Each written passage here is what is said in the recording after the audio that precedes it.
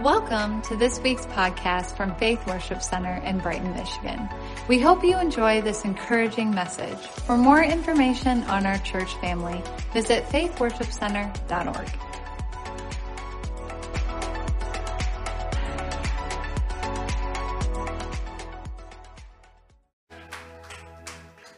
You may be seated in the presence of the Lord here this morning. Amen. I'd like for you to turn with me this morning to the book of Exodus. Thought Brother Marty was about to preach my message. Exodus chapter 15, ministering a short message to you here today. I believe that a message does not have to be eternal for it to be immortal. Amen. Some people, they'll preach for 2 hours thinking that that's what it takes, but sometimes it's just a short word that God gives to us. Exodus chapter 15 and verse 22. So Moses brought Israel from the Red Sea. Then they went out into the wilderness of Shur. And they went 3 days in the wilderness and found no water. Now when they came to Marah, they could not drink the waters of Marah, for they were bitter. Therefore the name of it was called Marah. And the people complained against Moses, saying, "What shall we drink?" Verse 25, so he cried out to the Lord, and the Lord showed him a tree. When he cast it into the waters were made sweet. And I'd like to minister to you today on the bitter waters of Marah. Would you pray with me here today? Heavenly Father, we come to you, Lord, in the precious name of Jesus. Lord, I ask you for the anointing of your Holy Spirit, God, to minister to your people, those here, those watching by live stream, Lord. We ask, God, that you would speak to our hearts here today. Lord, those who are at the bitter waters of Marah right now in their life, Lord, we ask, God, that the tree would be cast into those bitter waters here today. And Lord, we thank you for it. In Jesus' mighty name we pray. And everybody said amen and amen. When you study the deliverance of the children of Israel out of Egyptian bondage, Egypt is really a type of the sinner being brought out of the bondages of this world, out of the bondages of sin. Every one of us were born in Egyptian bondage, so to speak. Every one of us were born into sin. Every one of us were born under the power of Pharaoh. The Bible says that Satan is the prince of the power of the air.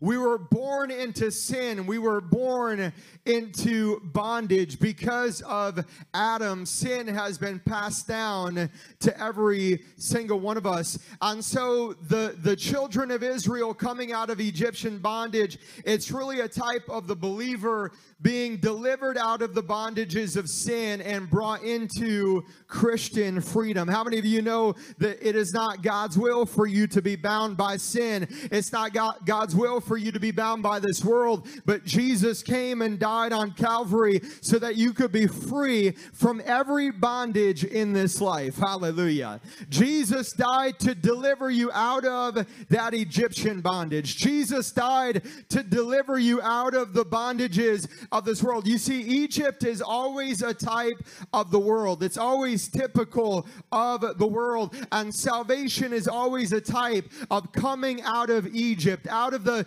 bondage that is there, out of the torment that Israel was under there, out of Egyptian bondage into salvation. And so you see the children of Israel brought out of Egyptian bondage and on their way to the Canaan land. Now, some people think that the Canaan land is symbolic of heaven, but I actually have a differing view than that, and that's because there were still battles to be faced in Canaan land, and when you get to heaven, there's going to be no more battles, there's going to be no more struggles, there's going to be no more hardship, there's going to be no more difficulty, and so rather the Canaan land, it's a type of Christian victory, and yes, you will go through battles, but you can know that you will come out in victory on the other side, because Jesus said, I will never leave you. I will never forsake you. I will bring you through every fight that you fight. Hallelujah. There will be battles that you face. There will be struggles in this life, but Jesus said, I will bring you through to the other side. Hallelujah. I will never leave you nor forsake you. I didn't bring you out of Egypt for you to die in the wilderness. I brought you out of Egypt to bring you into the promised land. Jesus did not die for you to stay bound. Jesus died so that you could be free in every area of your life. He who knows the truth, you shall know the truth, and the truth shall make you free. He who the Son has set free is free indeed. And if you're free here today, I want you to take a praise break. Hallelujah. I'm free. I don't know about you, but I'm free. Hallelujah. I was once bound in Egypt. I was once bound by the vices of this world. But God, who is rich in mercy, He came down through His love and through His grace, and He made a way for us to be free and to be free indeed. You shall know the truth, and the truth shall make you free. Hallelujah. Can you give the Lord a hand clap of praise for that? I feel that here today. And so they began their journey through their wilderness. And I believe that many of you can agree that this world can certainly be wilderness wandering. Now, did you know that the children of Israel, that they could have gotten into the promised land in a matter of 2 weeks? They could have gotten to the promised land for 2 weeks, but they wound up staying there for 40 years. Why? The problem was that they were brought out of Egypt, but they didn't have Egypt out of them. I'll say that again here today.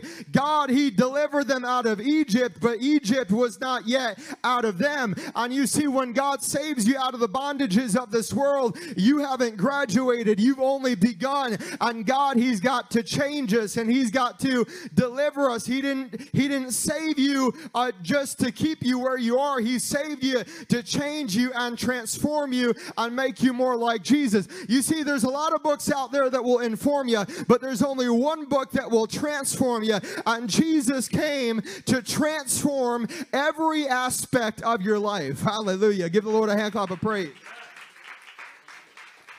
And so they were wandering through the wilderness, and they began to complain and began to ask, where's everything that we had back in Egypt? And so that wandering, it's a type of this world that we are in that is barren. We are living in a hostile world. We are living in a barren world. And so the children of Israel for 40 years wandered amongst the wilderness. And when they came to the Red Sea, it was one of the big tests that we face from time to time.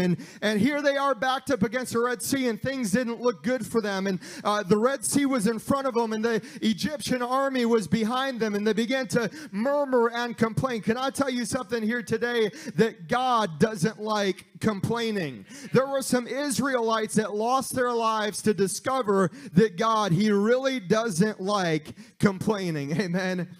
Sometimes we got to take our eyes off the things that displease us and get our eyes back on Jesus. And so they began to complain and gripe against Moses. And Moses, he knew what to do, and he fell on his face before the Lord, and he began to cry out to God. You see, you are going to face some things in your life where you just don't know what to do. But when you don't know what to do what you do know to do, and that's to seek the face of God and say, God, I don't know what to do, but Lord, you said if anybody lack wisdom, let them ask of you. And I know that you hold all power in your hands. You have every answer. You have every solution, every remedy, every antidote. And so Moses, he fell on his face before God, and he began to cry out to the Lord. And God told Moses, he told Moses, get thee up. It's not time for you to be praying. It's time for you to be acting. You see, sometimes it's time to act. Sometimes it's time to act. And Moses, he stood up and he held out his rod. Now, wouldn't you have loved to have been there? All of a sudden, the waters of the Red Sea, they started going in one direction, and then the other waters over here, they started going in the other direction. And I know you've got a lot of doubters out there. And they got all these fake documentaries on television. You know, I heard a story. He was an older man. He was somewhat uneducated, but he was on fire for God. And, you know, sometimes he'd read something in the book and he'd just start getting excited and jumping around and shouting. And he was in his break room one time at work, and he's reading the Bible, and he starts reading about Moses crossing over the Red Sea with the Israelites, and he started shouting and dancing. And there was an agnostic that was there in his break room. And he heard what was going on, and he said, "What are you doing all this shouting for?" And he said, "Well, I just read in the book how God brought Moses and the children of Israel across the Red Sea." And this agnostic, he said, "You fool." He said, "Don't you know that they already disproved that? Don't you know that they discovered that it wasn't the Red Sea, but it was several miles up the coast at the Reed Sea? And they say it was only 3 inches of water. Anybody could have crossed over that." And this man, he was somewhat uneducated, and so he was kind of set back by it, and he kind of thought about it for a moment, and then he started shouting and dancing again. And he said, "Didn't you hear what I just said?" He said, "Yeah, I heard what you just said, but isn't it amazing how my God drowned a whole Egyptian army in 3 inches of water?" Hallelujah. You see, you can take shots at the Word of God, but the Word of God, it will always stand the test. Hallelujah. Amen. Hallelujah. Praise the Lord. And so they get across the Red Sea, and Miriam, he led them into worship, and they had a old-time victory celebration, and they were having a great party on the other side of the Red Sea. I mean, what a victory. Hallelujah. You know, delivered, God opened up the Red Sea, brought them over to the other side. But sometimes when you have your greatest victory, within a matter of a short time, could easily become your greatest test. And they walked 3 days in the wilderness, and there was no water, and they came to a spring. Now, can you imagine the joy? I mean, the lead scouts, they found some water, and can you imagine the disappointment when they got to the water and discovered that it was bitter and it was undrinkable? And even after they had that great victory that they just enjoyed at the Red Sea, once again, they began to murmur and complain against Moses. And Moses, once again, he knew what to do. And he prayed, and when he prayed, God showed him a tree. Hallelujah. God showed him a tree, and that tree, when it was thrown into the waters were made sweet. You know, the victories are fun. The victories are exciting, but sooner or later we end up at the bitter waters of Marah, facing things that we don't understand. We love when God parts the Red Sea for us, but what about when we come to the bitter waters of life? And how many of you know that life, it can get bitter sometimes? We can face things in life that make us bitter. We can go through things in life that make us bitter. And when you're at the bitter waters of Marah, there's that temptation to get dissatisfied and start murmuring and complaining. But Moses, he knew what to do. He called out to the Lord. Hallelujah. He cried out to God because he knew that the same God that delivered them out of Egypt, the same God that brought them through the Red Sea, is the same God that could meet their need right now. Hallelujah. And what I love is that the tree, it was already there. He just didn't see it. Hallelujah.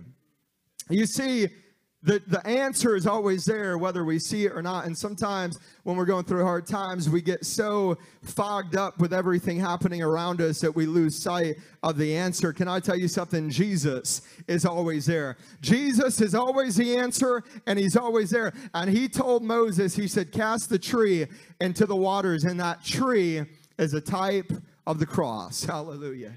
When Jesus died on the cross, he made a way for your bitter waters to be made sweet, for your broken heart to be healed. And I know it's easy to come in church and feel like you have to cover up what you're really going through. But the reality is there are people who walk in church every day and they sing and they shout and they praise, but at home they're going through their own private hell. But I want you to know that God knows exactly what you're going through. He knows the hardship that you're facing. And if you'll cast the tree into the waters, and the bitter waters will be made sweet. Hallelujah. If you put Jesus in the middle of that situation, you have two choices when you come to the bitter waters of Marah. You can either allow it to make you bitter, or you can make up in your mind that you will not let the devil stop you no matter what he does, no matter what he comes against you with. You can make up in your mind, I know who I am and I know whose I am. I'm a child of God and God is looking after me. And so devil, you can huff and you can puff, but you cannot blow my house down because I'm founded upon the rock. Hallelujah. The bitter waters of Marah can either make you bitter or they can make you better. I believe that when we go through a storm that we ought to become a student there, because some things can only be learned when we're going through trials, when we're going through hardships, when we go through difficulties. And so you can either let it make you bitter or you can make it better. You know what Moses did? He threw a tree. God showed him a tree, and God cast a tree 2,000 years ago, and it was a tree that the Son of the living God hung from for 6 hours and shed every drop of blood in his body. He had a crown of thorns upon his head. He was so beaten and disfigured. You see, you cannot look upon the Son of God and what he did for you and feel sorry for yourself, because no matter what you face, you've never faced what he's faced. You've never walked any steps that he hasn't already walked. And the best part is he loves you. Hallelujah. If he came through it, you can come through it too. Hallelujah. You know, in the Old Testament, when they served the lamb was oftentimes served with bitter herbs. And the sweetness of the lamb would balance out the bitterness of the herbs. And oftentimes we go through things, we face situations in our life that sometimes we just don't understand. We just don't see the purpose in it. We don't realize the suffering. We think, you know, God, couldn't there have been some other way? Couldn't I have bypassed this? Couldn't I have gone a different direction? Why did you have to allow me to go through this? And it's in those times that we learn to trust in the sovereignty of God. And it's in those times that we learn to look to the tree. It's okay not to have all the answers to life. It's okay not to have the answer to every problem in your life, but just to know, God, you are still on the throne. God, you are still God. No matter what I go through, no matter what I face, no matter the bitter waters I come before, God, you are still on your throne. And can I remind you here today that you serve a good, good Father. You serve a God who loves you and cares for you. It's not God's will for you to stay at the bitter waters of Marah. How long will you stay there? How long will you stay in that bitterness? You know, so many people are just enveloped with bitterness, bitter from the way they've been treated, bitter from offense, bitter from what they've gone through. But it's not God's will for you to stay bitter. It's God's will to use those things to make you better in Him and to use your life as a greater testimony of His glory. And if you know what I'm talking about here today, I want you to give God a mighty hand clap of praise. I'm reminded of when God asked Samuel, how long will you mourn for Saul?